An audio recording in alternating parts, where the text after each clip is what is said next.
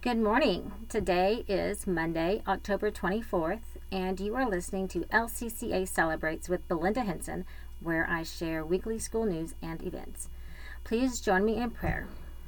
Father in heaven, I thank you for all the blessings you bestow upon us. I thank you, God, that every day we have an opportunity to worship you and glorify you, and I thank you, God, that our country is still free to worship you. I thank you, God, that our country is free to choose how we educate and that we can still openly train our children using your word. God, my heart is heavy, and I just ask Jesus, and I lift up and petition for the Grimmer family and the Jones family, and I ask that you are near to their hearts. I pray for and petition for Kylan and Coda and Paul, and I ask that you will comfort them as they walk through the process of grief. And Father God, I lift up Robin Millie to you, that you will heal her body. And I ask in Jesus' name that you will reveal to her doctors what the issues are so they can begin a treatment plan that will be effective for her. And I thank you for our teachers and our parents. They work diligently to follow your word, to train up your future disciples, their children. Let us never forget, God, the gravity of what we have been called to do. And yet let us do it with joyfulness and celebration. We love you so much, and we celebrate you. It's in the name of Jesus I pray. Amen. This last week was our zoo field trip, and it was a resounding success. Lots of great pictures on the Facebook private group. If you're interested in seeing those pictures, we do have a private group on Facebook just for Legacy Classical families. It is called Legacy Classical Family Fellowship, and you have to request to join. And if you noticed, the church has almost finished the foundation for the building right on the back side of the main building, between the basketball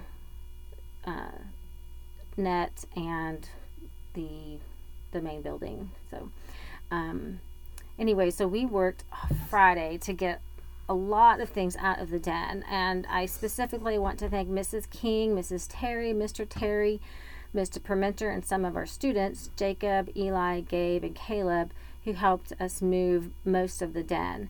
And thank you so much to Mrs. Sullivan and Mrs. Barbrick for keeping Friday running and for resetting the building for church on Friday night. That was such a big relief. We did not finish moving everything, but we are hoping to have it done by this Friday, because the church plans to dismantle the den starting Monday, October 31st. So looking towards this week, yearbook retakes are this Wednesday, Thursday, and Friday. Yearbook photos do require the Lands End Garnet Polo. If you have not received yours from Lands End yet, please reach out to your dean so they can provide one for your child for pictures. Remember to get the shirt by the night of recitation, because the recitation dress code is the garnet shirt with navy bottoms, or the girls can wear plaid skirts or plaid jumpers. So speaking of dress code, it is about to get colder.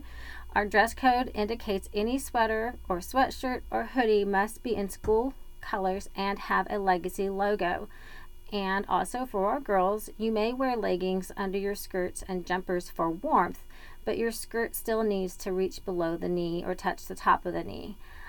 I personally have a great seamstress in Haslett if you need a skirt taken in the waist to get the right length. I've had to do this for all of Anna's skirts. So reach out to me if you would like her phone number. And one more quick reminder for our boys. Joggers are not allowed because they don't have a belt loop. And boys in 3rd grade and up are supposed to be in a belt with their shirts tucked in.